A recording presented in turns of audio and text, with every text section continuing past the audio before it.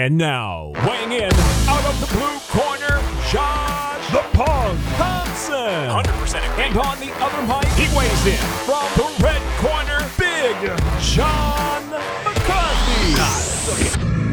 And away we go. And here we go. We're doing it again. John is back from Tel Aviv, which is always nice to have that smiling, lovely face right here on my TV. Thank you very much. Ugly as ever. How was the travels? Tel Aviv, I saw all the sirens and the missile warnings. But I mean, I talked to Neil Lahad's like one of my good buddies, and he's born and raised there, obviously, and was talking about how it's common, man. Happens all the time. Almost daily. Oh, it's funny. It was, I think it's probably the third time I've been in Tel Aviv. Mm-hmm. And every time there has been missiles launched into the city or, the surrounding areas and stuff. So I just say it's just Tuesday in Israel. Don't worry about it. I got to tell you, though, it looks beautiful from all the videos and the pictures, and I've never been. But, I mean, every time someone from Bellator posted a video, they're like on the beach having lunch, doing this. And obviously the missiles are flying over the top and everyone's sirens going off. But, I mean, it looked absolutely amazing. I'm like, it looks clean, looks beautiful. Looks people there. I've already met a bunch of people from Israel, and they seem to be very, very nice. So everyone's told me that phenomenal. Israel's a beautiful country. If no one's ever been there, you got to go. You have to go to Jerusalem. Mm-hmm. Tel Aviv is, it's a big city, and it's beautiful because it's right on the water, the Mediterranean. The water's pretty. The food is phenomenal there. I mean, it's so good. You eat so much, and it's just all fresh and everything. So it's great. I was actually eating with our executive producer, Scott Fishman, when the alarms went off the first time, right? And he's like, and they're trying to, get everyone out of the dining area and to go down into their shelters that they have, right? And I'm like, Fish, I'm not going. And he goes, no, you've got to go. I go, Fish, I'm not going. And he goes, I'm telling you got to go. All right, to make you happy, I'm going, but I'm not going to be happy because if my coffee gets cold, I'm going to be pissed. It's the worst when you get your coffee right to the way you want it, right? The right mixtures. Yeah, exactly. It tastes perfect. It's halfway, and now you want me to leave stuff. Yeah, but it was a good time here, though. I get mad when waitresses or waiters come by and they just fill it up without asking you, and it's the perfect mix that you would like, and they like top it off. You're like, ugh, I just got it where I want it, and you just jacked it all up. One of my little pet peeves, I always kind of just put my hand over my coffee, like don't touch it, kind of thing. So look, realistically, to me, like the fight that I wanted to talk about the most from the Tel Aviv show was the Karatanov and Litin Vassell fight. Because that fight to me was, you and I have this conversation all the time about weight cutting and how it affects people and their performances along those lines. This is another thing that made me want to bring this up as well.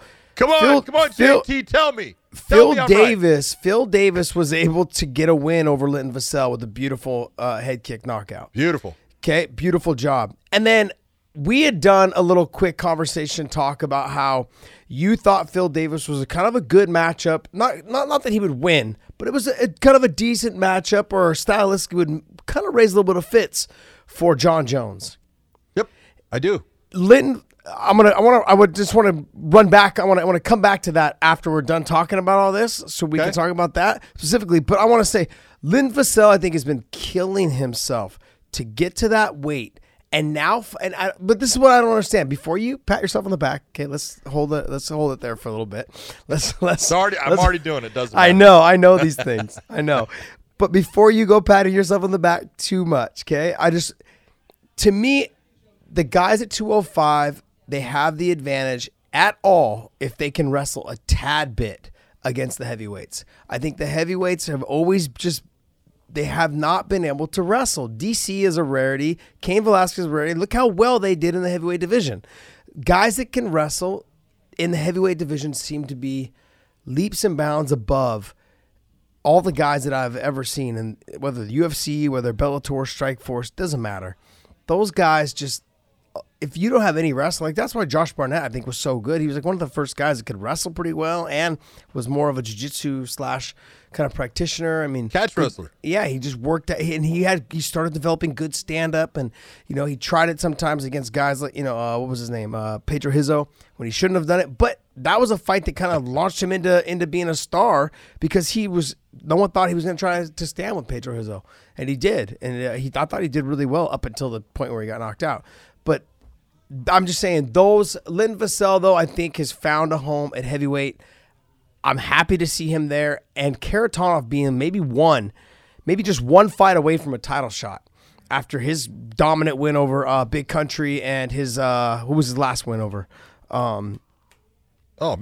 Mitrione. Over both those performances, both those wins, comes out, and then now he ends up losing to Linton Vassell. That just inserts another heavyweight right into that mix, and I'm excited because those guys, I think these guys are all lacking what he has. He possesses all those tools to become the champ. And his size is obviously, I didn't realize how big he was. I've seen him in person all the time. I didn't realize how big he was. So I saw them square up face-to-face against Kharitonov. I was like, good heavens. You are just as big, if not bigger, than this guy. And you were making 205. Insane. Linton Vassell is freaking huge. He probably has one of the best just physiques if you look at him. He is just put together, the old thing, it's put together like a brick shithouse, man. Yeah. The guy has got no fat on him. He is solid at 240 pounds. That's what he weighed in at. He looked great. And that's the whole point. This is what people don't get, and this is where I say is the problem with trying to lose the weight. It's not even so much that weight cut right at the end, which is horrible for you. But let's talk about the buildup of that trying to be the lighter fighter. Being a guy like Linton Vassell, who is a 240-pound guy, saying, I'm going to cut down to 205. So every time, you're in practice and you are going hard and practice ends because I got to run extra miles. You get on the treadmill while everyone else goes home. And then when it comes to your nutrition, you're cutting back on calories the entire camp because you can't put that in. So what's the two things that really start to take place is sleep is hugely important in you recovering from training to go and do it again and to be able to be healthy and get better. Sleep is a huge thing. Food is another element of that now you're taking, and when you should be resting, you're not, you're running, you're doing extra to try to help keep yourself down. Then you're also cutting out all those calories. And over that 8-week period, it starts to tear you apart. And it just has the entire effect. And then you have that final weight cut. And yeah, you get a nice meal the day before the fight. But other than that, you have been killing yourself. And that's what he was doing. And now look at what, Neil Melanson was the guy that, talked to me about how good Linton Vassell was on the ground. He was going to fight Liam McGeary at light heavyweight, and Neil was in his corner. He says, John, I am telling you, he is the strongest man I have ever rolled with. Mm-hmm. He is so good on the ground. It's just little things that I had to tweak as far as him understanding how to create just that extra bit of pressure and not use his strength to get there. He just used technique, use your body positioning. And he just he proved that in this fight against Kharitonov. He has that body positioning. He has great technique on the ground. He just beat Kharitonov up. He outpositioned. He wore him down, made him turn, let him roll right underneath him, stayed with his hips perfect, and then just sat there. Kharitonov almost tore his glove off trying to hold his glove. Yeah. And the referee, because of the position, I understand the referee being Todd Anderson, he just pulls at Kharitonov's hand to get it off the glove because he doesn't want to stop the action of the fight at that point. Yeah. And it just tears the glove, but he ended up stopping the fight too. But it was a great performance for Linton, and I was very happy for him. Felt bad for Kharitonov because, in my opinion, he's one fight away from getting that shot against Bader. To touch back on what you were talking about, that sleep is, to me, is the most hydration and sleep are the two most important things I think in a camp to keep your body going for the next workout. But sleep is there. Huge. But what's next is food and the intake of food. But here's the other thing, is that when you can't and you're watching your calories, and to once again try not to pat yourself too much on the back, I'm going to agree with you a little bit, is that you have to. It's hard to get a good night's sleep with no food or calories in your stomach. Yeah, when you're starving. So you're cutting down your calories to say like 2 or 20, 2,500 calories a day, and you're burning probably close to 4,000.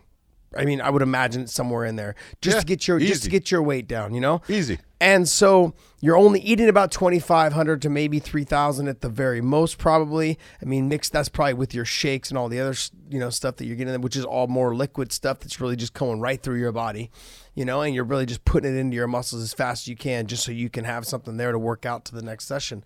But I don't know if anyone's at home has ever tried going to sleep on an empty stomach. It's fucking miserable. It's miserable. I've caught myself at several moments getting up at 3 a.m, walking to the fridge and just drinking as much OJ as I possibly could to get something in my stomach, and like that, being thirsty. And as soon as you got done, I was like, what were you doing? Like, what I was like, what was I doing? It's almost like sleepwalking to the fridge. Like it's horrible. But yeah, to me that's definitely one of the downfalls, I think, of guys that cut a lot of weight.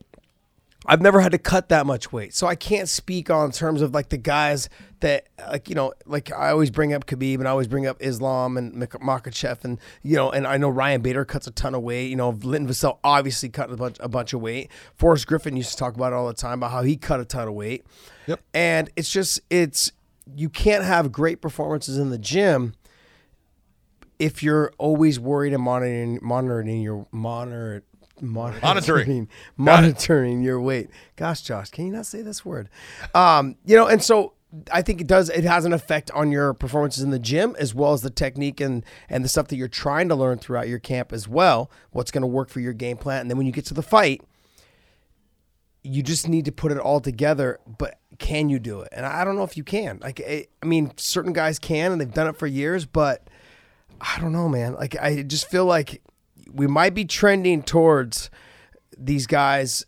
I feel like we should be trending towards weight classes every 10 pounds. That'll stop people, I think, from cutting an immense amount of weight, which I would like to see. And then we'll get better performances and better fights out of it as well. That's the whole. In the end, I say this all the time. I'll get someone saying, "You're an idiot." I'm probably right, but there's only one time that the weight really matters. You've talked about, you had fights in Dublin, Ireland, where the guys came in and said, "Hey, I'm weighing this. You went. Let's fight up this weight class." And you look, and it's like, I don't give a shit what weight class somebody's in. I give a shit about the matchup. Yeah. And if I'm going to watch two guys, if I was going to watch Frankie Edgar against, Marlon Moraes, and their teammates, I'm just saying, I know they're not going to fight, but if I was going to watch those two, I don't care if it's at 135, and I don't care if it's at 145, and I don't care if it's at 155, because I know if it's at 155, both of them aren't going to be losing any weight, really. I mean, maybe Marlon might, but yeah, but the fight doesn't matter what weight class it's in. I care about the matchup, not the weight. The only time the weight matters is when it's a championship fight. That's when weight matters, because it's for that title. Other than that, it doesn't mean anything. If you're a promotion, though, you catch yourself in a dilemma, though. For guys like Ryan Scope and Peter Queally that did that, and they agreed upon the weight at, I believe it was 170 they agreed upon, but they were supposed to fight at 155. They said, why put ourselves through the pain and the agony, these next 3 days? Let's just agree to the weight. And they did. They agreed to the weight, and they both fought. It ended up being pretty much the fight of the night. It was fucking absolutely amazing. But as a promotion, what do you do? Now you have guys that should be fighting at 155, but now they're fighting at 170. What happens when they win a bunch of fights because they've continuously agreed to fight guys at 170? Their opponents have agreed, like, we're both 170. Do you still have them eventually fight for the title at 155? Or do you just say, like, hey, we got to either start having you guys fight 170-pounders for real, like the ones that cut all the weight to get to 170? Or what do you do? That's kind of the dilemma, I think, with the promotion, though. I don't know. I don't think it's a dilemma. I think it's real simple. As the matchmaker, you have your board that has all your guys on it. It has your guys at the weight that they fight, and that's where they're going to be. Now, if those two match up, and we'll say Peter Queally does it again the next fight, all you got to do is go to him and say, "Hey, is it that you want to fight at 170, or are you still trying to be a 155, or you just guys are agreeing?" Whatever he says, that's where he's going to be at. And then if he comes down to that point where he's going to get a championship fight, he knows he's got to make that weight. There is no negotiating at that point. Yeah, but then you put, I guess for the fighter, don't they feel almost like for me, like having to, look, fighting at 170, winning fights at 170, and agreeing upon, knowing both of you guys are pretty much 55-pounders. You guys have been used to fighting at 55. You're not fighting somebody like a Douglas Lima who walks around 200, and then cuts down to 70. Like Peter Queally and Ryan Scope fighting Lima or Rory McDonald. Rory's not a big 170-pounder, but I'm saying Lima. Lima's a big 170-pounder. Rory's a pretty big 170-pounder. Yeah, but I don't know if he's not as big as Lima. Lima's huge. Most people aren't as big as Lima. So if you were to have someone like Peter Queally or Ryan Scope fight those guys at one, wouldn't even be, they'd be outweighed by a ton. So them having to make that weight. Stop. Let's think about this. All right. George Masvidal fought at what for most of his career? Yeah, 155. 155. What's he fighting at now? 170. Is that a weight? Is that the weight class? Okay. Yeah, that's what he's fighting at now. So then Nate Diaz fought most of his career at what weight? 55. And what's he fighting at right now? Yeah, at 70. But he's had better performances at 55. Could he fight at 155? He's had better performances at 55. Could he fight at 155? Yes, he could. Yeah, he could. Does Donald Cerrone, has he fought at 155? Does he fight at 170? Who cares? It doesn't matter. It matters as far as the matchup, not the weight. Just the way I look at it. I care about who's fighting, not what weight they're fighting at. No, okay, I can agree with you on that. But like I said, it gets kind of like convoluted in that whole mixture of like when it comes down for the title shot, well, they haven't been fighting at 155. They've been fighting at 170. So as a promotion, what do? Like you put your best people in against each other. And there's your weight class. And can you make that weight? If you can make that weight, we'll make that fight. There you go. It doesn't matter. Yeah, I guess for me, though, if I was getting wins at 170 and it came to the title shot, I would have to. Could I even make 170 again? That'd be, or 155 again. That's one. Two is, okay. I'm sure you could make it, but then I would start second guessing myself. Am I as good at 155 than I am at 170? Am I as good at? Then fight at 170. But then you got your hands full with somebody like Lima or something. Man, they take your fucking leg off. No, thank you, man. Jeez. You're overthinking this entire thing, man. Not really. It's like it's a matter of it's all about matchups. I agree with you that it is all about matches, but I look at it in a couple different ways. To me, the weight cut is a sign that all the hard work is done and that mentally I can get through anything. So when it comes fight time, I'm ready for that. Now, if I've been ducking the weight cut for the last 3 or 4 fights and now all of a sudden I'm at a title shot at 155 and I haven't fought at 155, and I'm just thinking to myself, man, like, what happens if the weight cut kills me so much now I don't perform the way I've been performing? It starts creeping up on me, like, doubt-wise. I don't know if maybe other fighters don't think that way. Yeah. But in my mind, I've always felt that the weight cut is the last thing that you do to show that you had a great camp, to show that you've gotten through your camp, and also mentally, it lets you know, like, look, if I can get through this, I know I can get through 15 minutes or 25 minutes of a hard-fought fight against anyone. I've done all the work. I've put it all in. The weight cut is the last little bit, and it lets me know that I'm ready to go. And if I've been ducking that weight cut, I guess, for the last 4 or 5 fights, now I'm at a title shot at 55, and I got to make that weight. I think, second guessing or doubting myself that I would be able to perform at the level I've been performing at that got me here. Because I'm not fighting at 170. I'm fighting at 55 now. So let me ask you a question. So are you going to fight at 155 or are you going to fight at 170? Well, because know that you and Gilbert are going to end up fighting again. All right, so let's just talk about it. Let's be straight here. You're so funny. Is it going to be at 155 or 170? Does it really freaking matter? No. Well, here's the other thing. I want everyone to remember this, okay? We have fought 3 times. We fought 3 times at 155, okay? But let's talk. He's been fighting at 145. Yeah, killing himself. Okay, and now I don't know. I don't know what weight class he would want to fight at. Maybe he'll say 55, and I'll have to make the weight. But I really have no desire to cut weight. So I was. If he said 65 to 70, I'd be all for it. But I don't know what his body frame is these days. Okay, and again, this is my point. If they said let's do it at 162. Does it matter? No.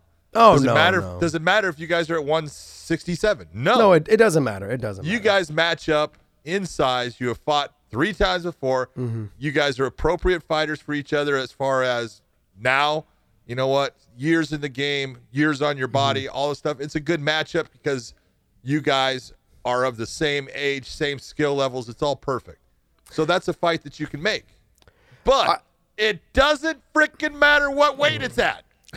I wish I was his age when we were fighting this 4th time. I wish we could reverse ages because I've got a little bit on him. But hey, it's okay though. Look, I think that's a conversation for another time. We'll see what happens if anything comes about of all that. Look, the Linton Vassell thing. The reason why I wanted to bring up the Phil Davis thing is because you had talked about how Linton Vassell or Phil Davis had did so well against Linton Vassell and how you felt that it would be a good matchup for Jon Jones. I want to know more. I want to know more and why, and talk to me about that. Well, if you take a look at what Jon does well, right? He uses his length well. Well, he's got an 84-inch reach. Well, Phil Davis has got an 80-inch reach. So reach-wise, Jon's got a couple of inches on him, and he's got a couple inches in height, and that's all good. But name me the guys that have been explosive wrestlers that can take Jon down besides possibly DC. Who? I would have only thought maybe Bader.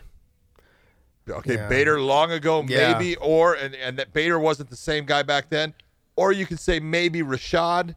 Yeah. But nobody was that guy that was going to do that, where Davis is the guy that he has that ability to make Jon at least, again, think about someone trying to take him down.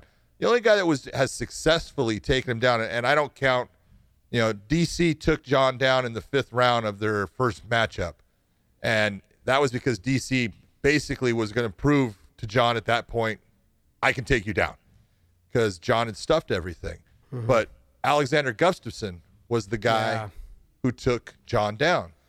And it was, again, a guy that has length in his reach, length in his height, and creates certain issues that Phil Davis can create those same issues. Phil Davis has very good stand-up now. He is slick with his stand-up. He is mobile. He does good things. And so I just look at it, all the people that are out there to fight, Corey Anderson is a good fighter. I don't think he's got a chance against Jon. And there's other guys out there right now. The guy that I think is the best matchup for him. I'm not saying Phil wins. Jon could beat him, but I think Phil could beat Jon too, because especially at this point in their careers, I just look at what Phil does and the way he does it, and what Jon does. Phil can create a lot of problems for him, especially in 5 rounds. That's interesting. Yeah, I'm not quite on that, and I'm a Phil Davis fan. I'm not quite on that bandwagon. I feel like Jon. I don't want to do the MMA math, but Phil's had a hard time with guys like Ryan Bader, and I feel like Jon is that in getting in and using the reach and the range. It's going to be even harder for Phil to get in on him than it was for him to get in on Ryan Bader, And so the length, the range, just how tall he can be and how heavy he can be to stuff the takedowns.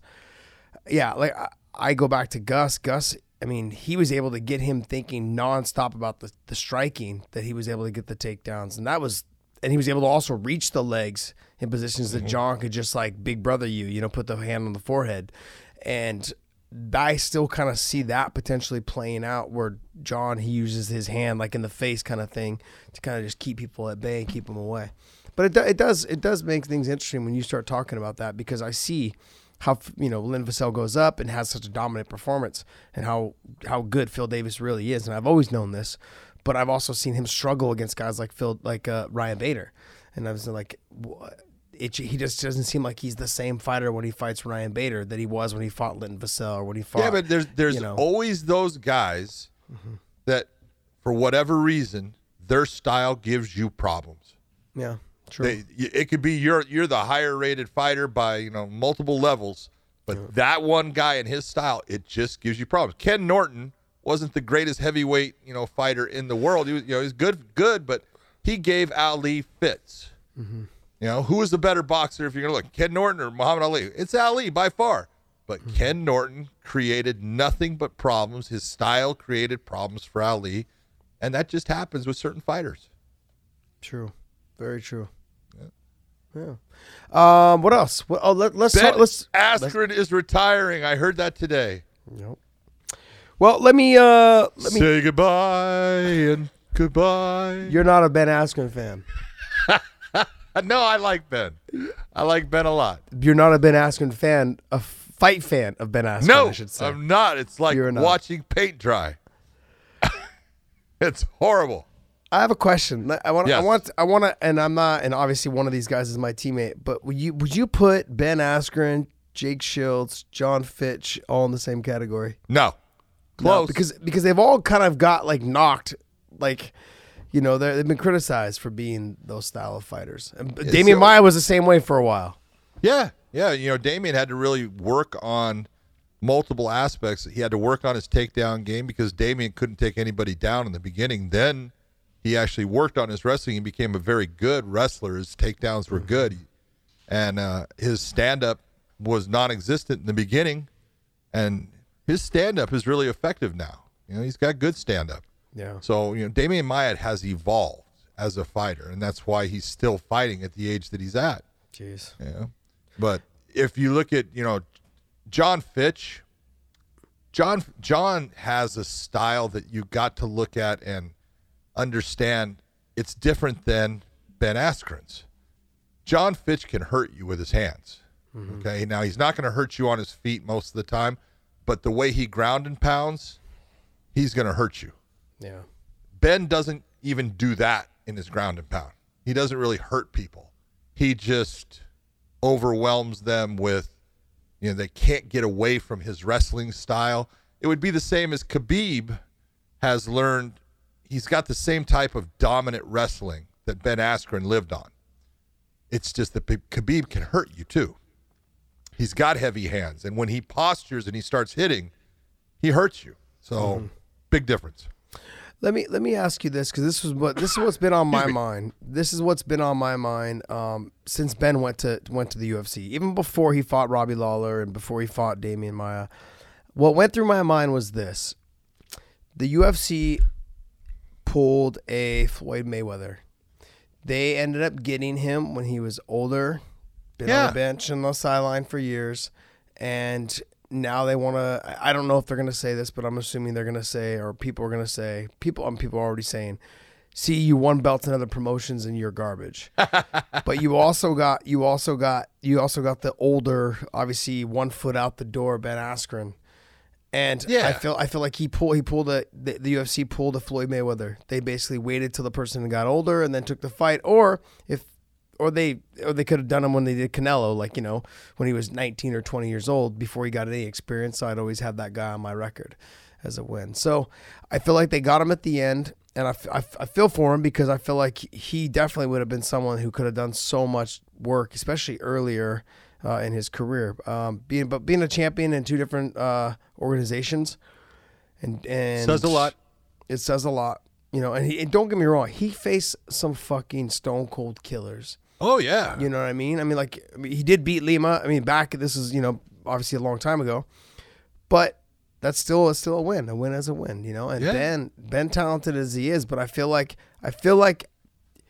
he would have been the first guy to own it at all 3 organizations had he came a little bit sooner. Had he came right out of ONE FC and went right into UFC, I think you potentially would have been looking at him as a welterweight champion. Nah, you know, it could have been I honestly think that when he went to ONE FC, things were starting to change for him. And, you know, and he was there for probably 3-4 years. Yeah. And when he first went to ONE FC, if he had gone to the UFC, it would have been a little bit different. But Ben noticeably slowed down. And Ben was never a fast athlete, but noticeably slowed down in the way he attacked and what he could do. His wrestling changed, and I think that's because he had a bad hip. Guys on the inside knew about his bad hip, and he even said, I think, you know, he needs a hip replacement, but couldn't shoot off his one side at all because he had no power there. So he was becoming a limited fighter in a lot of ways. And you look, and I understand. I don't blame the UFC, I don't blame Dana back when, Ben left Bellator and he was basically released as the champion because Bjorn Rebney, who was the guy in charge of Bellator, couldn't watch any more of his fights because he was just boring to watch. He mauled guys, but he never finished anybody. Yeah. And this is a whole game about finishing guys, and it's honestly, the style of a Ben Askren it changed scoring in MMA. It changed it because a lot of guys got into utilizing wrestling and being this guy that was able to take people down, get on top, but weren't able to actually finish a fight, and would just do the same thing every round and grind these guys out and get a win when they could never finish the guy. Mm-hmm. And so the scoring kind of changed to, say, hey, you've got to start trying to finish these fights. You got to start going for submissions. You got to start going for damaging shots. All of that changed based upon certain wrestlers being out there dominating. Jesus Christ, I'm starting to sound like you now. Dominating position, but not ever coming even close to putting the guy in danger of ending the fight. So, it was a hard thing to watch Ben have to go through some of the stuff that he did, and the comments of hey, go somewhere and get some experience and stuff. That was all trash. Yeah. You looked at that and you go, come on. If you don't like the guy's style, say, hey, I don't like your style. I think Dana actually said, hey, if I want to go to sleep, I just put in a Ben Askren fight. It was kind of funny because it's kind of true. He never had an exciting style, but he was dominant at what he did for a long time. Yeah, and he fought some great fighters. The same thing all happened early in their career. The same thing happened with Jake Shields. Jake Shields was released pretty much from Strikeforce, and he left and went to the to the UFC because Scott was like, "Look, if you want to play, if you want to play hardball, I think they were having some issues with the contract as well." But the bottom line is like, hey, you're not packing out arenas selling tickets. People are like leaving while you're fighting. I have no interest in having you as the champion or anything along those lines. And go ahead and there you go. I'm done. And I think Bjorn probably did the same thing with Ben. But my whole take on I couldn't get it out of my mind that the UFC pulled a Floyd Mayweather, which is smart. Obviously on their part, 100% smart. I mean, we're going to show that this champion from two other organizations can come here and he can't get a win. And but like we said, I didn't know he had hip problems, but I did know that he was having some issues, some injuries, but I didn't know how this severity of it all. But to me, he's kind of the guy who just like outside of Fedor, who just until he went to the UFC at the end, I was like, is he ever going to get there? Is he ever going to go? But there was never a justification for him not being there. Fedor just didn't want to go there. He had options to go there, and he's like, he had a lot of options to go there. He just didn't like Dana and didn't like the UFC, and so and when it came down to business, it's like, no, I'm not doing business with you. Sometimes all these little comments that certain people make come back to bite them in the ass, and that was what happened with Fedor. Yeah, that's pretty much what's going on with Christina Cyborg, like with Cyborg. So same thing. Yeah, I mean, outside of that, I mean, my next question is, how are you going to remember him? How are you going to remember him, not just as like his quirkiness, his funkiness, his for me, I'm going to always remember him as a social media god. Okay? Cuz that's really, to be honestly, I was once he got on Twitter, I couldn't stop following him. He's funny as hell. He's hilarious. And I don't know, I feel like someone who can just roll with the punches and people talk shit to him and he just goes with it and doesn't even care. He knows it's a game. And I love it, smart. Man. I love that. Ben Askren is a smart guy. So he took this and he understood what this is. He understands the entertainment value. And if you're going to say, if there's anything that I'm going to remember him for, it's his unbelievable wrestling that he brought into MMA and the way he was able to dominate really good fighters with no striking ability at all. And then, boom, roasted. I did love that. That was good. Boom, roasted. I love it. I think those are the things that I'm going to remember him the most for, is that even off of a loss, he came out and says, hey, I fucked up. I mean, like, those are things that a lot of fighters, I've trained with a lot of top guys, And after a loss like that or something, all they do is they turn to their coaches and they turn to their camps and they turn to their training, they turn to their wives, and all they say is like, well, you know, my trainer didn't do this, or they start blaming other people for their losses. And what I've always loved is that he just straight up was like, look, well, that sucked. You know, I did it myself, and that's how it goes. Yeah. And man, you can't help but love somebody and appreciate what they brought to the sport. I mean, even though he was in all 3 different organizations, but he did it right. I mean, he did it right. He just went out there and he won fights, and he did a lot of it under his own terms, and that's pretty good. What I have to remind people of fighters, young fighters, I want you guys all to take a lesson from Ben Askren. And the lesson is that as long as you're winning fights, every promotion is going to want to sign you. So don't get into this, look at the UFC. They wanted to sign him. They just wanted to wait until he couldn't win. Until they couldn't, till he had some miles on him, until he had a year or 2 off. They wanted to do something along those lines, which is smart by their part. I'm not knocking them at all, because I've seen other people. I've seen, like I said, Floyd Mayweather has done this for years. Look, but if young fighters, just take note. You guys got to take note. Winning fights solves everything. If you got problems, you got issues, you're having problems with your contracts, don't worry about that shit. Win fights, and when you win fights, the promotion will come to you. They'll figure it out. You'll start, and if you can't, guess what? There's 2 other really big promotions out there that are willing to pay as well. So don't think that, I'm not just saying the UFC, Bellator, ONE FC, all of them. If they're not giving you what you want, as long as you're winning, that's all you got to worry about. Don't worry about anything else. Ben Askren did that, and I think that's why he ended up making pretty damn good money when he eventually went to the UFC. I thought he was making good money before, and he did it right. Yeah. Everything that he did, and the way you look at in the end, he won. He's a winner. Yeah, he lost his last 2 fights. Big deal. The best part is he's mature enough to realize, if losing the last 2 fights in my career is the worst thing that happens to me, life's pretty goddamn good. Yeah. And he's left with nearly 1 million followers as well. So he's got he left with the UFC with nearly 1 million followers. So he moved that number as well, which is good. Yeah, so that was it. Yeah, he's saying is that he ended up gaining a lot of social media's followers and people that are interested in what he's doing and the way he talks smack. I think that helped develop everything as well, and I love it. I love everything about what he did. I thought he did a great job, and that's how I'll pretty much remember him as a fighter and as an athlete. And I've had opportunity to train with him and stuff, and didn't realize how good he was because I had never really met him until he came in and trained at AKA when DC had first come. And I was like, who's this guy? Yeah, he's kind of goofy, kind of walks. He is goofy. Funky hair. He walks funky. He does everything funky. Man, he can wrestle. I'm like, who is this guy? And then shit, I was watching him wrestle with Koss and with Fitch, and I was just like, ooh, that's not looking good, guys. So, but it was very. I felt good. I felt blessed to be able to meet him, talk with him, and train with him, and also just watch him fight. Good stuff. What else? I just look at best of luck to him, man, and I'm glad he's getting out on his terms. That's the most important thing. So, what's next? What else? There was something else you brought up, Dave. Nick Diaz calling out George Masvidal, saying, Nick Diaz calling out brother. Masvidal. Not only did Nick Diaz call out George Masvidal, Ken Shamrock was calling out George Masvidal, but not to fight.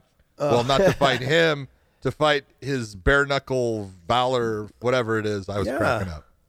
At first, I was like, "Don't tell me you're thinking about asking him to fight." No, come on, man.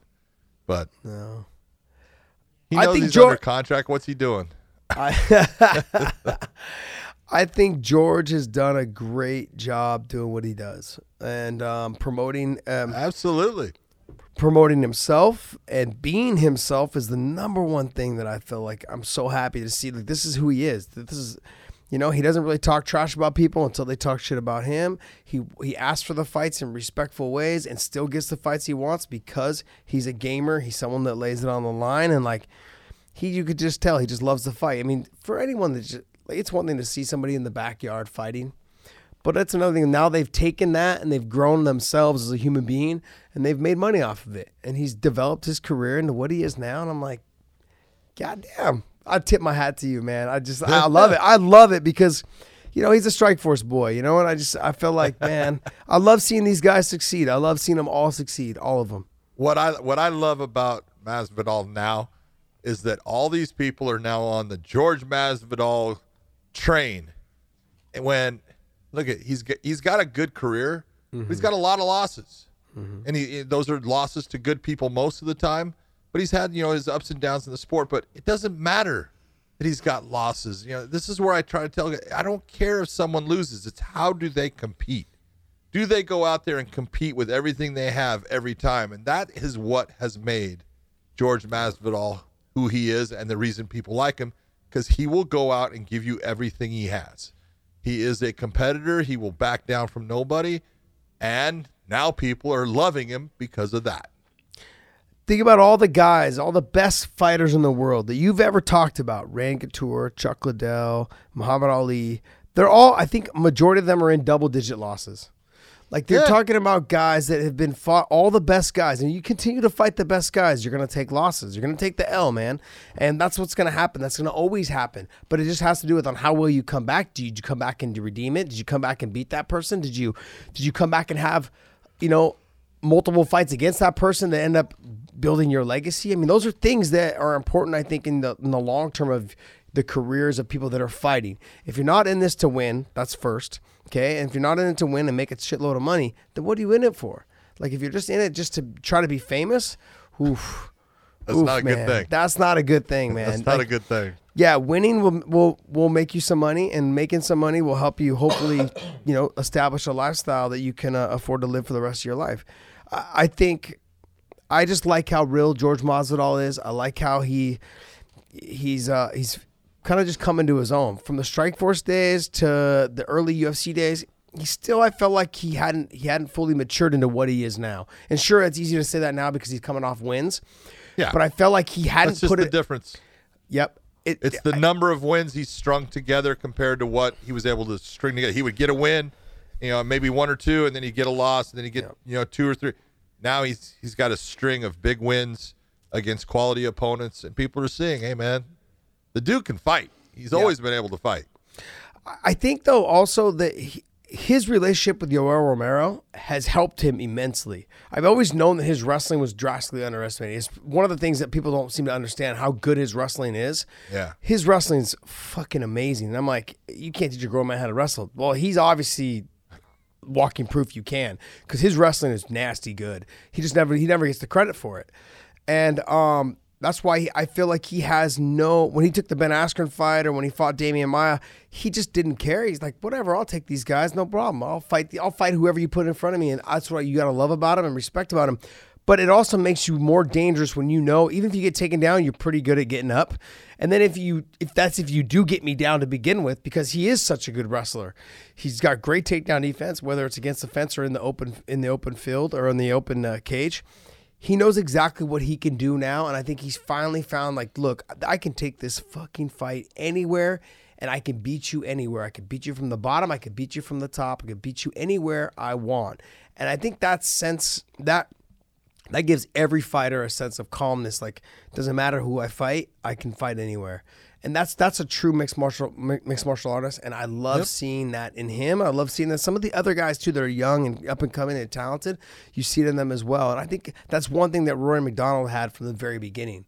He always had that from when he fought Carlos Condit. I was like, wow, you're really good on the ground. You got good sweeps, good stand up. You're very talented. You're still young, and it's just grown from there for him. But like George is that guy that he had one tool. He had good boxing, had kind of good wrestling, kind of good kicks, but never really meshed it all together. But in the last 2 years, I feel like he's done a great job of putting it all together, and his confidence is at an all-time high. And I think a big portion of it is Yoel Romero helping him, and as well as all the other guys at ATT. I think they've rallied around him, and he's done a great job of coming through. Yeah, he's getting everything he deserves. The whole thing with Nick Diaz and Diaz's interview about, talking about his brother and stuff. The problem is, a lot of people are looking at Nick and going, what's he saying? Yeah. And it's, Nick is one of the nicest guys. I'll give you a story. I told my son long ago, my son was, he was going through all this judging training and doing amateur stuff, and Strikeforce was going to actually have amateur fights. Camo first came into play in California. They were going to do 3 amateur fights before the Strikeforce professionals, came on the card. Mm-hmm. And my son was there early and talking, and he never liked Nick Diaz. He goes, no, he's always flipping people off. He acts like an ass. I don't like him. Yeah. I go, he's one of the nicest guys. You know, you just got to get to know him. Nope, don't like him. Well, we're there early, and I'm down by the cage, and all of a sudden, Gilbert Melendez comes down, and he's walking towards the back, and Nick comes over and goes, hey, John, man. Hey, what's up, Nick? How you doing? And he comes over to shake my hand. And I say, hey, Nick, this is my son, Ron. And, my son shakes his hand. He goes, hey, man, how you doing? And he just starts rapping with my son. And they're there, and he's talking to him for about 5 minutes. And all of a sudden, Gilbert comes out, hey, Nick, will you come back here? Hey, I got to go. I'll see you later, right? And he takes off.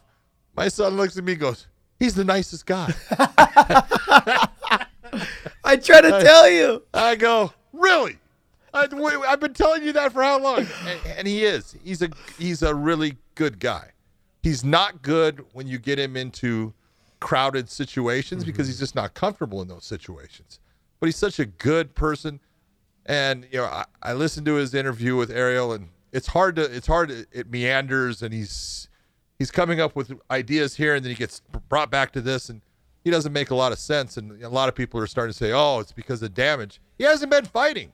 Where's the damage? You don't get damaged if you're not fighting. So if Nick wants to come back, great. Let him come back. He hasn't fought in a lot of years now, and I think he's happy not fighting. He doesn't like to fight. Yeah. It's just everyone's got this thing of he's got to fight. No, he doesn't. He's happy not fighting. Let him be. Yeah. Look, I've said it. I just did this whole thing last week, and while you were in Tel Aviv, I did like a thing kind of talking about the Gilbert fight and potentially him and I fighting again. But it goes back to those guys. It goes back to I call them the scrap pack because that's what they like to be called. It's Gilbert, it's Nick and Nate and Jake and and some of the other guys that they had for the longest time. But it's guys that train out there at the El Nino Training Center, and then his wife Carrie Melendez and all of them. Right? They're all phenomenal people, man. Yep. Like outside of the fact that I've had to fucking fight Gilbert and Nate, like I'll never have anything bad to say about any of them, man. They're phenomenal people. I mean, I've had several times where I've met up and chatted with Nick, and Nick's always been a fucking amazing guy. Even after, if you guys go back and watch the fight where I fought Nate, don't even watch the fight. Just watch the end. After when they announce, the winner and all that stuff, Nick comes up, kind of pats me on the belly and says, hey, man, good job. You did a great job, and just walked away.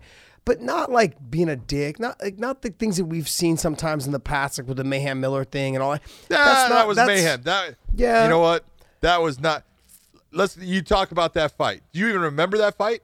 What fight was that? That was Jake Shields and. Yes, it was. Was it Dan Henderson?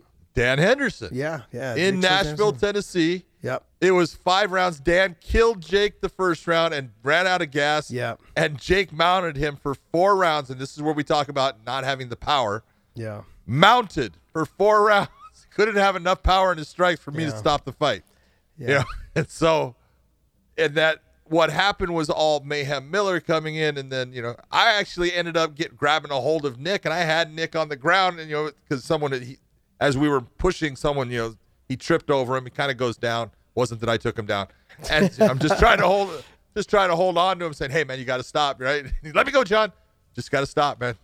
He's just a good guy. He's a really They're all good good guy. guys. And the best part is they stick together, and they back each other up, and that's what brothers are for. Yeah.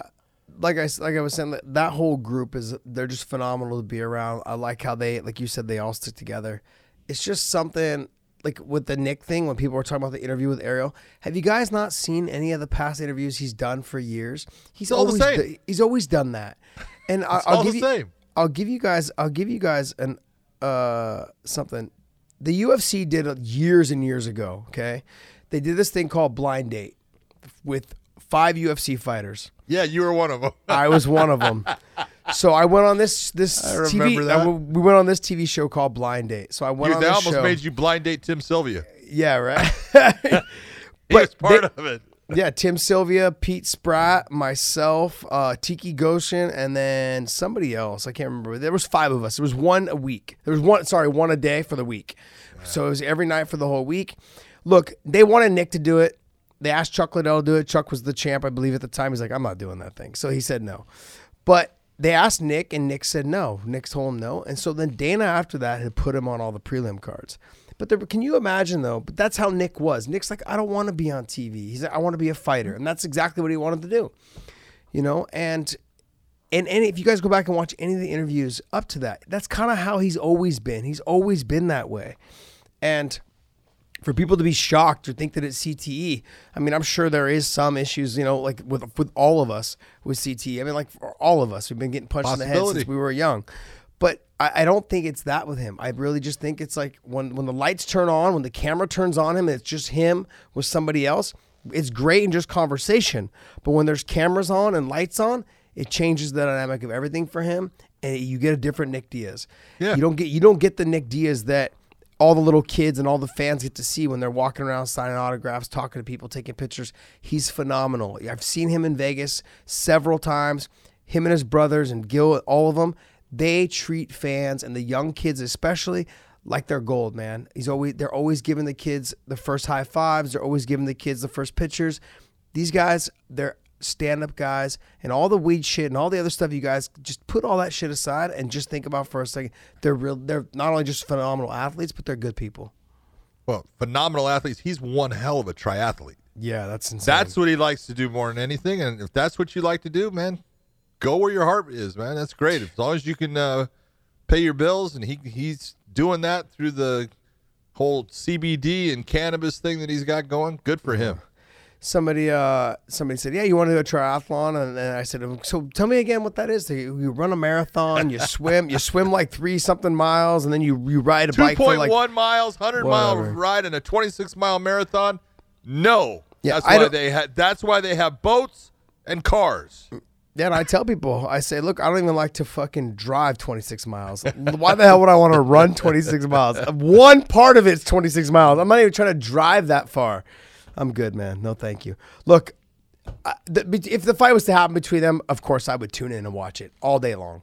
You know, that'd be a great for me. I think it'd be a phenomenal fight. I'd like to see him get maybe one fight in between, like before that fight, just to see where he's at, like in 3 years, 4 years. What's it been? I think it's been over 4 years now. He hasn't fought. I did his last fight, man. It's crazy.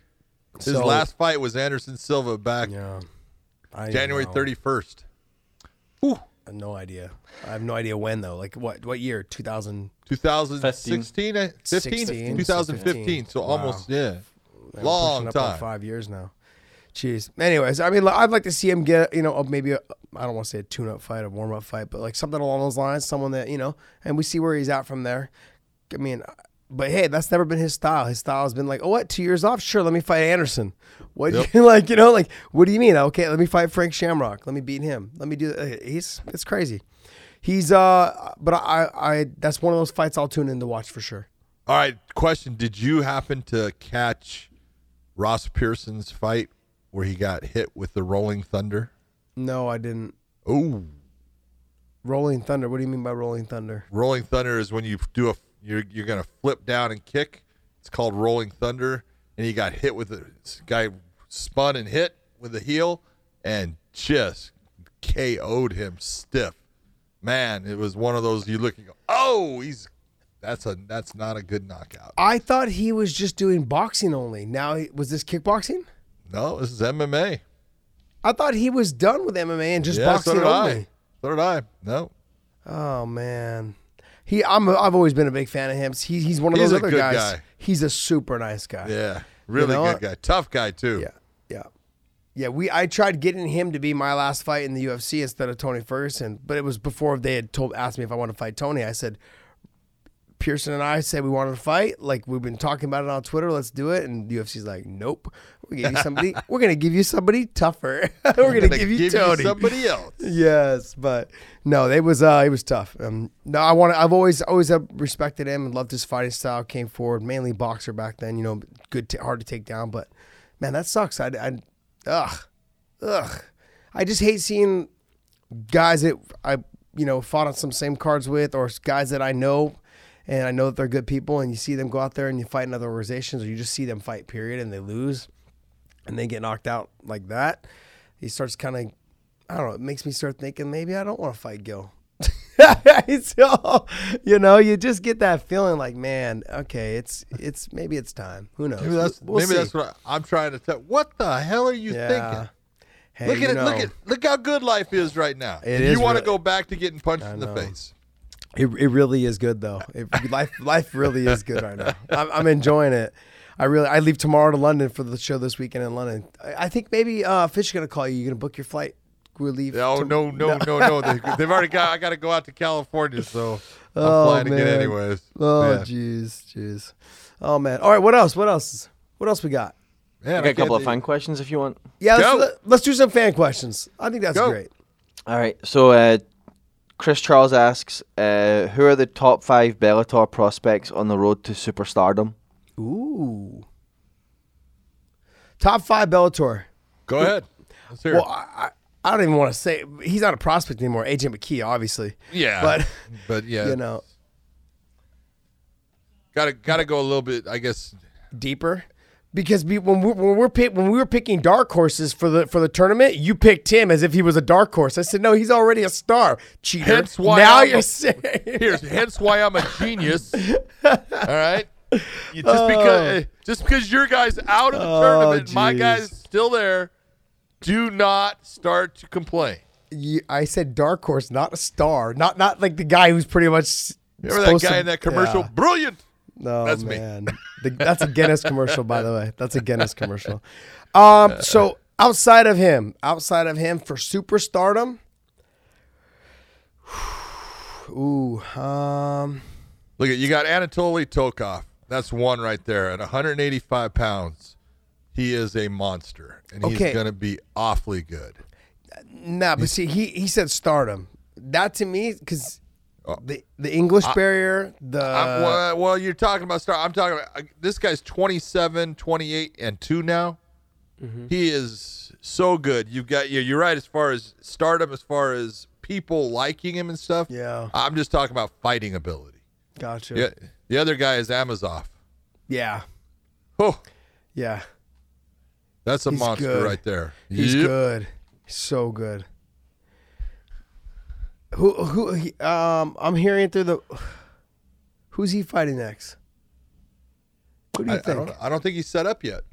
I haven't heard anything about who he's fighting. Another guy, you talk about a change of weight class. I would love to see Bellator do that 165, and I'd like to see what Big Daddy Kiefer Crosby does there. Yeah. He's an exciting fighter. He's fun to watch, and he is just getting better. So yeah, he's the guy that I always worry about. And I've talked to him.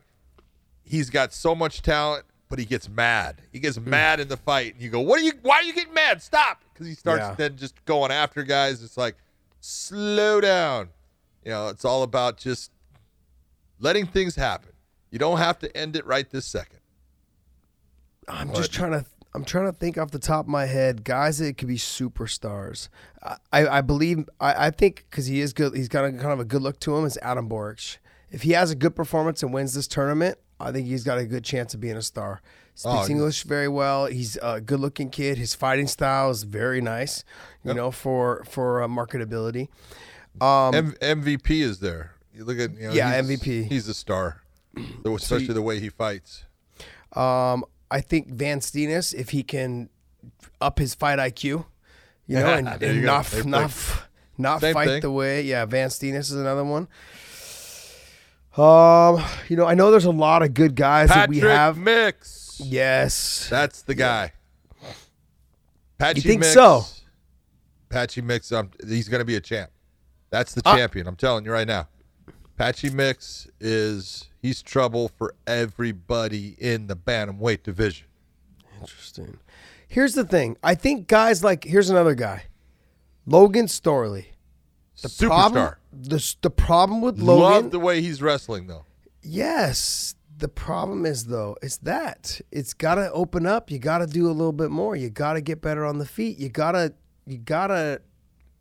try to use a couple more things in there besides just the. Did you see his last fight, though? I did not see his last fight. Aha. So talk to me, Goose. So, Storley fought PJ Brown. Was it PJ Browning? And PJ came from Missouri. Got a real issue with Michael Chandler. Hates Michael Chandler. Good wrestler. And Storley just dominated him, took him down at will. Yeah. To the point, and then hurt his arm to the point where he couldn't go on to the fight after the first round. He was done. Yeah. But Storley looked great. Storley is just getting better. His stand-up looks so much better.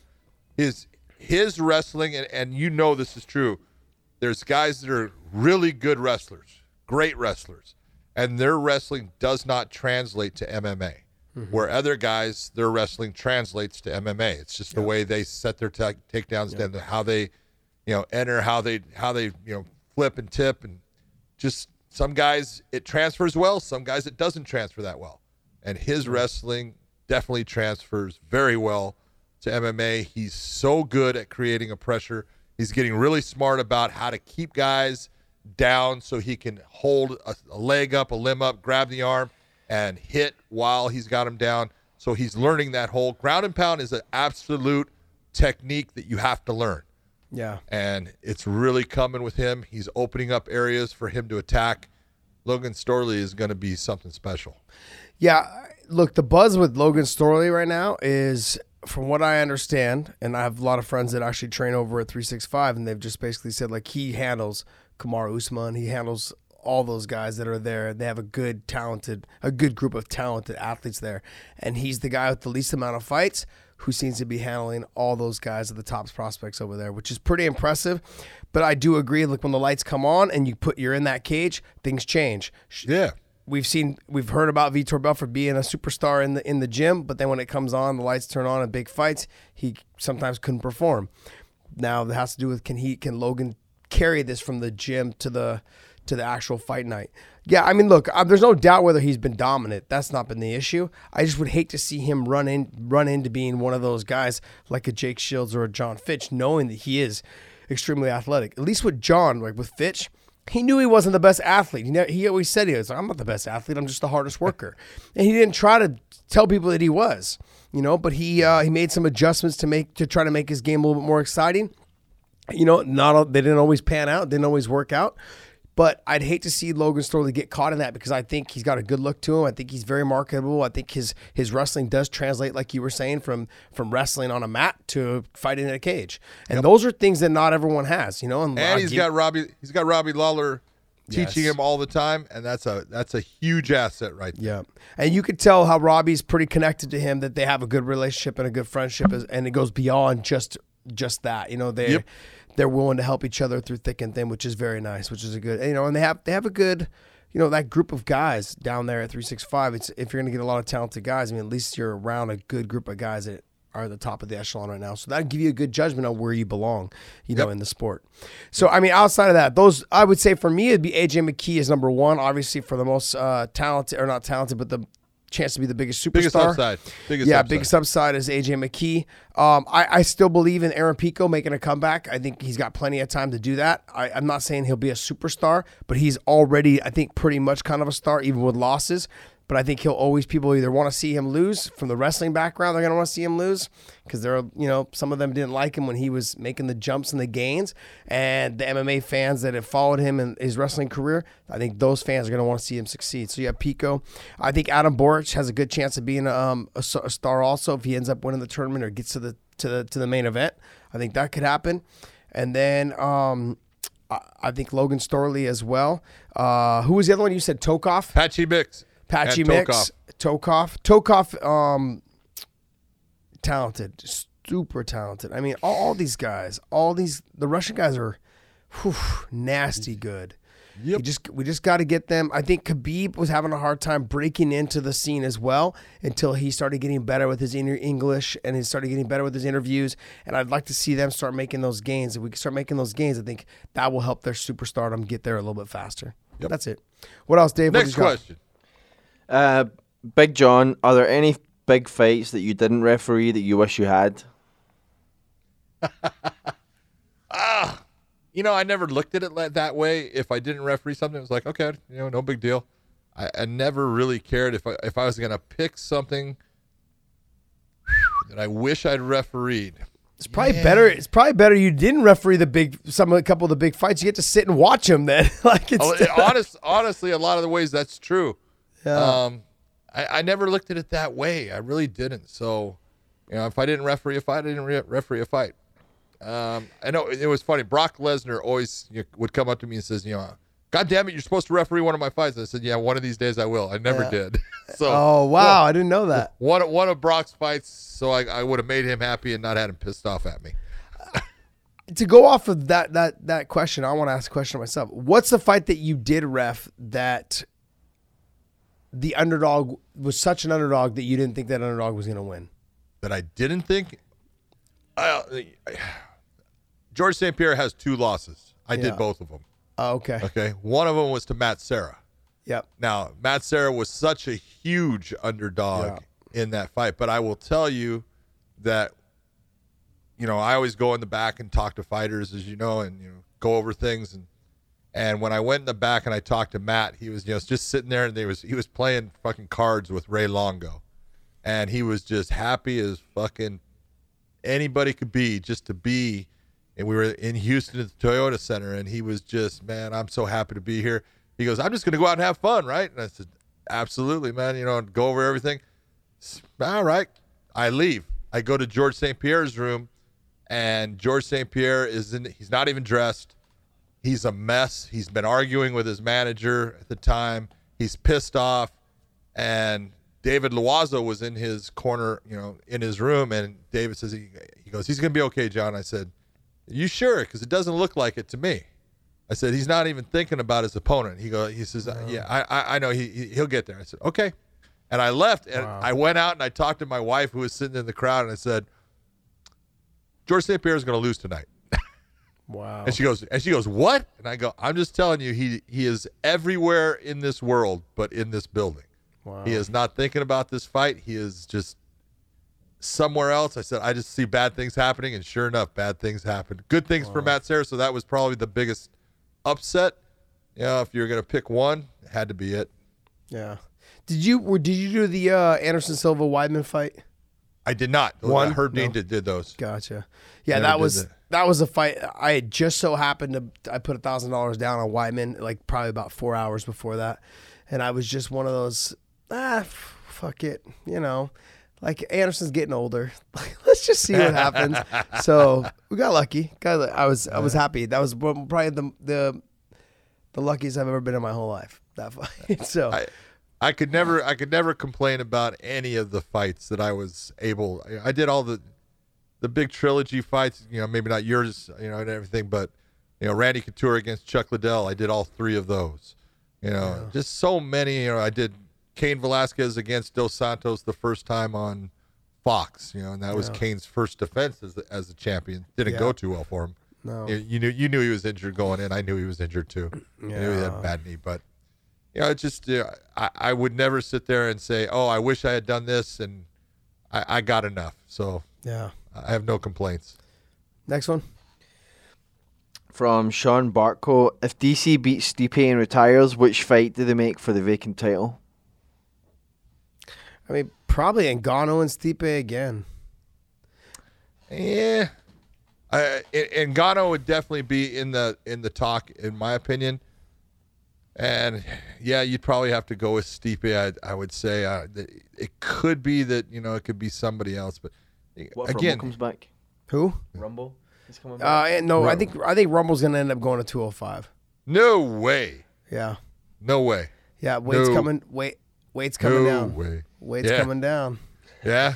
Weight's coming down. Yeah. Guess what? He needs to be at heavyweight. He'll be he should. He'll be a lot happier at heavyweight. I think he'd be better at heavyweight. He's fought heavyweight before. When he went to the World Series of Fighting, who was his first fight? Andrei Arlovsky, I believe. Bingo. Right? Yeah. Yeah. Did just fine. Broke his jaw. Yep. Yeah. No, he's got the power, man. He's got the power to starch anybody. Yeah. Yeah. That was another thing. I did this thing last week while you were in Tel Aviv. I'm not sure if you listened to the video. Look, my complaint is this with Stipe, is that he complains a lot and whines a lot, and I'm a Stipe fan, and that's why it kind of affects me a little bit. I'm like, and people want to say that I'm being a homer for DC. It has nothing to do with DC. Fight somebody. And I know he's coming off an injury. I guess apparently he had some damage to his eye after the last fight. This was 5 months ago, I think they fought. 4 or 5 months ago, 4 months ago. And I understand that we're healing up. But from what I understand, the fight's not going to happen if it is to happen and not until like March now, maybe even longer than that, if they can push it out even further than that. But I just want to, like, I think that you're not helping your cause the longer you put this off. And let's just say you fight DC and DC beats you. You're not doing the UFC any favors. They're not going to push you back into that title shot again. If you lose to DC, they're going to be, I could see them saying, you know what, let's give somebody else a chance. Yeah. If you're continuously, he was continuously whining when DC was the champ, how he wanted the rematch. And then DC went and fought Derek Lewis because Derek Lewis had beat Volkov, I believe is what his name was, right? He beat the tall Russian guy. So DC took that fight with a broken, I think his hand was broken or his hand was still fractured or whatever. He took that fight knowing that he shouldn't have fought. But the UFC had called him and told him, hey, we need you to do this for us. We need this fight to happen. We need a main event. So that's why he took the fight. So he had a fight in the middle of all that with an injury. And then he turned around and he fought even sooner when he fought again against Stipe when he shouldn't have. He still wasn't fully healed up and he still took that fight and fought. In the meantime, people were criticizing me for what I said about the Stipe thing. But let's remind, Stipe didn't fight at all. He's coming straight off of the loss to DC almost a year later until he got the shot. While DC was waiting for Brock, I understand it's frustrating, which is very frustrating, I think, for fighters when you're waiting for the champ to like say, hey, let's fight. But DC had his exit strategy was to fight Brock and then retire. And then the fight fell through. But then now you have Stipe saying he's going to wait for Tyson Fury. And I'm like, it doesn't make, you're not making any sense, man. I am so tired of hearing MMA guys saying, I want to fight the champion in boxing in boxing. Okay, yeah. Stipe, I hate to tell you, Tyson's going to light you the fuck up. Yeah, it would be horrible. I don't sometimes don't understand. Yes, you have good hands. You don't have that. You're not working on that all the time. You know, George Masvidal just said, he wants to fight Canelo. I'm like, no, you don't. Okay, no, you don't. Yeah. Okay, he's gonna light you the fuck up. Yeah. He is. It would be like him going in against you in MMA. Yeah. Okay, he doesn't have a fucking chance. Right now, Tyson Fury goes in and fights Stipe in MMA. Guess what? Tyson's fucked. This whole crossover thing, and it's because of what Conor and Mayweather did. Stop. Yep. Stick to what you do. Let them stick to what they do. If Tyson Fury wants to train in MMA, I saw him training with Darren Till. Big deal. That doesn't mean anything. If he wants to take a fight, great, take a fight. Yeah. But it's in MMA. Quit going and playing another man's game because you're gonna get beat. Yeah, I just look, for me, I think people are thinking that I'm ragging on this whole deal because it's DC, and no, I'm not ragging on it. It's because DC. Yeah, you're ragging on it. No, because Stipe is the one. Because Stipe is the one that's currently doing it. T Wood was doing the same thing. I can't remember with who he was trying to get the fight with, but he kept trying to fight other people besides Stephen Thompson again for the second or the whatever time. And so that frustrated me as well. Other guys, there was talk about the Khabib fight in GSP, and sure, Khabib wanted that fight, but when he realized hey, UFC didn't really want to put it on, he's like, all right, look, let's move on. Let's go on to the next person. Let's fight Conor, or let's fight, Tony. I believe now he's already, I don't know if they've announced it, but it sounds like it'll be Conor sometime in March. So my point is that I appreciate when the guys say, hold it, I didn't hear that one. Are you telling me they're going to put Conor against Oh, sorry, not Conor. March? No, Tony. Sorry, Tony. Yeah, my okay, apologies. My apologies. No, my apologies. God damn, all of a sudden I was having a heart palpitation there. No. I'm hearing that it's going to be pretty close to March. They're trying to get the final details, but it sounds I was going to say they have lost their fucking minds. No. Khabib doesn't. He wants the Tony fight. He's wanted the Tony fight. Well, let's see. That's only been made 5 times. I know it's been ridiculous. But those poor guys, man. I mean, they were there. I can't believe they were there in Vegas, ready to go, and then Tony fell off the stage and. Hold on. Khabib not making weight. Khabib not making weight, and Khabib ended up in a hospital. The liver failure or the kidney failure or something happened. Like this is all. It's just crazy. All like a day or two before the fight. Nuts, man. Nuts. That fight's cursed. It is. That fight is totally cursed. And if they make it again, you know that Dana is sitting there going, "Holy shit, what's going to happen this time?" Yeah, I wonder if they're gonna have a backup 155 pounder already. Like they're gonna have probably one or two backup fights on the card. You know they're going to. They're gonna have that or put them both in bubbles. Yeah, they got those blow up bubbles so they don't get hurt. Just put them in the bubbles. Well, you've seen Tony train. I don't think he knows how to train in a bubble. So he's gonna hit steel pipes. But who would they put on the card as an alternate? Give me some names that you think that would be an alternate. Great alternates for that. Oh my God. That's going to be tough. But at 155, somehow I would think that they would have. You can't put Poirier back in there. No, he just had hit. I think he just had surgery. I think on his hip. Oh, that's right. He had. I think Gaethje or Kevin Lee. Gaethje would be the guy that number 5. Or who? Cerrone's number 5. Cerrone. Yeah, I guess you can go Cerrone. I think from what I'm hearing, Cerrone. They can always rely on Cerrone being there and being available. But I think Gaethje's the guy that you say, hey, we're going to pay you to be ready for this fight. And he steps in there. Yeah. I think if you have Cerrone fight Kevin Lee and you have Gaethje fight, who else is in that top? Paul Felder. You can put Felder. Yeah. Dan Hooker. Well, I think if you had Felder and Gaethje fighting each other, right? And if something did happen, then you would just drop Felder and you give Gaethje the title shot. Or whoever was. Wow, Paul Felder's going, hey, thank you very much. Sorry, buddy. Sorry. We're talking viewerships here. The Irish Dragon. You don't just drop the Irish Dragon, man. Sorry, but Paul Felder's a great fighter. He really is good. He's extremely good. He is extremely good. But when you're talking viewerships, Gaethje versus Khabib or Gaethje versus Tony Ferguson is the fight to make. Yep. It really is. That and then who was and then for me I have invested interest in Kevin Lee because I'm excited about his resurrection from TriStar to things he just did and I'd like to see him, fight. Coming off a big knockout win, man. Yep. All right, give me one more. Let's do one more. Okay. The last one here is from WMMA Scene, and they're asking, what are the chances of either Bellator or UFC adding a women's atomweight division in 2020? It's a fast-growing division around the world, and the first of the two to start one would get a major leg up. An atomweight? Yeah. Atomweight is 105. And Bellator has actually had a couple of 105 fights, but we don't have an official weight class with a champion in Bellator, and the UFC never does 105s. The smallest they do is 115 at strawweight, and I just don't see that weight class coming around anytime soon. And the real reason is even with women, you don't find women that are fighting at that weight class. There's not that many of them. 105 pounds, you don't see a lot. 115 is about that smallest that you get. You can get a good influx of talent.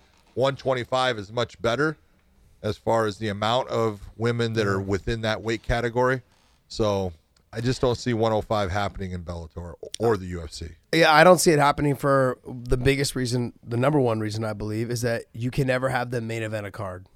It's just not good. I don't think it would sell. It'd be very rare that you'd be able to find somebody that could main event. Sure, you may have one person on that card that'll be a superstar, but the problem is to find two people that would match up well enough to be a main event would just be too hard.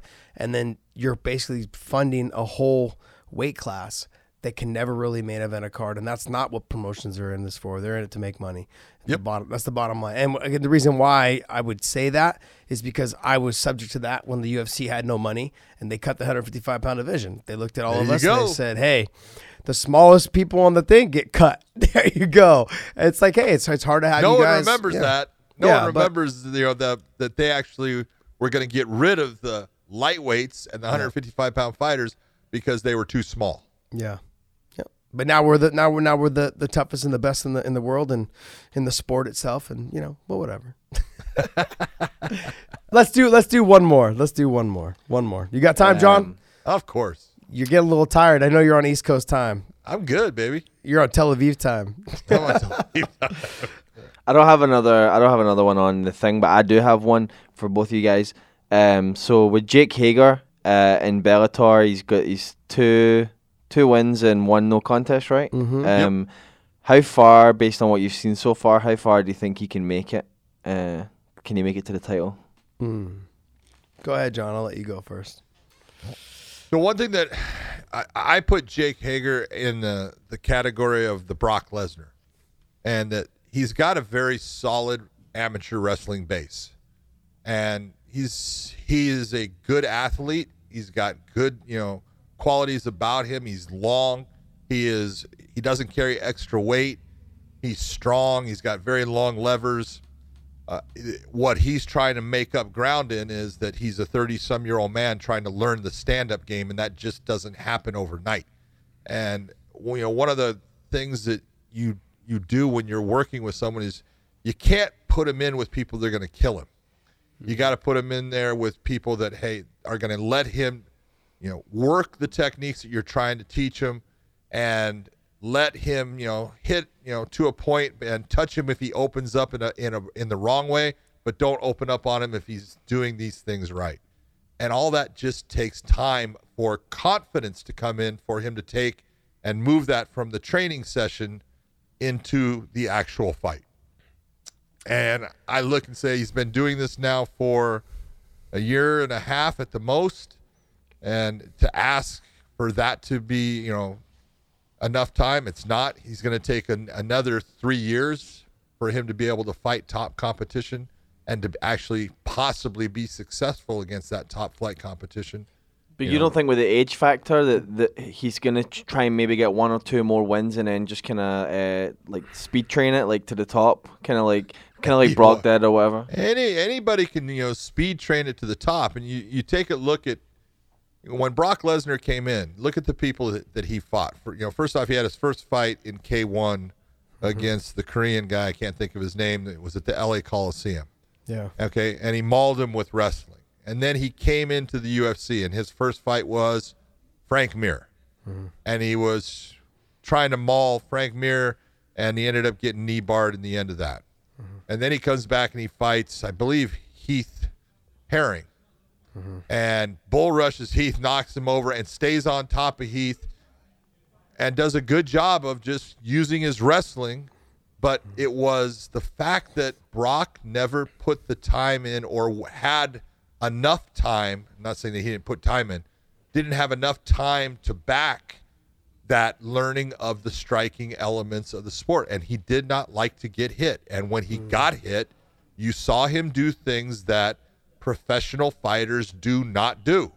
When a professional fighter gets hit, they're going to try to roll, they're going to try to counter, they're going to try to lateral movement, move themselves out. They are not going to start to turn their head. If you start to take your eyes off of what is attacking you, just because your eyes go off of it doesn't mean that it's stopping what it's doing. And you have got to become friends with the fact that you're going to get hit, and I need to return when that happens. And if you're not returning when someone is attacking you, you're in a bad position. That's what happened with Brock, and people finally started to see it. Look at what Alistair Overeem did to Brock Lesnar. Alistair Overeem marched Brock Lesnar down because Brock got hit by a couple of shots and went, oh my God, that was horrible. And everything started to fall apart. You can't do takedowns when you are trying to lean back to get away from someone punching you in the face or in the body. So, Jake needs time. And if he doesn't get that time, then one of the upper level guys are going to tear him apart right now. Yeah, they're not just going to push him into the title shot unless he beats one of those mid-level guys that's the next step up. And he's not ready for that right now. Nope. And the thing with me is I don't know if he'll ever get a title shot. I don't know if that's even his goal or his purpose, I mean, might not be. He may just be in there to make money, I mean, he knew the results at WWE. He already knew he was winning, knew he was losing. I think in this is like, hey, my results, I have the outcome, but at least I'm making money doing what I'm doing, and he enjoys it. He's pro wrestling as well as doing MMA right now. He's in a different promotion for wrestling. Yeah, he's in the AEW. Yeah. So, but what I'm saying though is that I think with him, the progress of what he's doing is fine. He's cool with slow playing it and making, and having fights against guys that are slow levels of and raises a competition. I don't know if the end game for him is going to be a title shot given his age because he is older. But if you were to put him, let's say even in a year, guys like Javier Ayala and guys like Kharitonov would just tear him up. I mean, and I'm not trying to knock him. I'm sure he can make a lot of gains, but we're talking these guys have been training for a long time, and you just can't do that to him. I mean, like wrestling wise, he's talented, but he's still trying to figure out how to use his length, his range. His stand up is needs a lot of work, and then the transition from stand up to wrestling, it's not fluid either. So he needs to figure those things out. That's some time. That's it. All right, my man. Well, hey, thanks, and John, I will see you when I get back from London. You have a great trip in London. Have good fights. I know you've only got like 37 fights to do there. I love them all. I love them all. I love it. It's awesome. Have a good trip, brother. All right, my man. I'll see you when I get back. All right, man. Take it easy. Bye. Later, bud.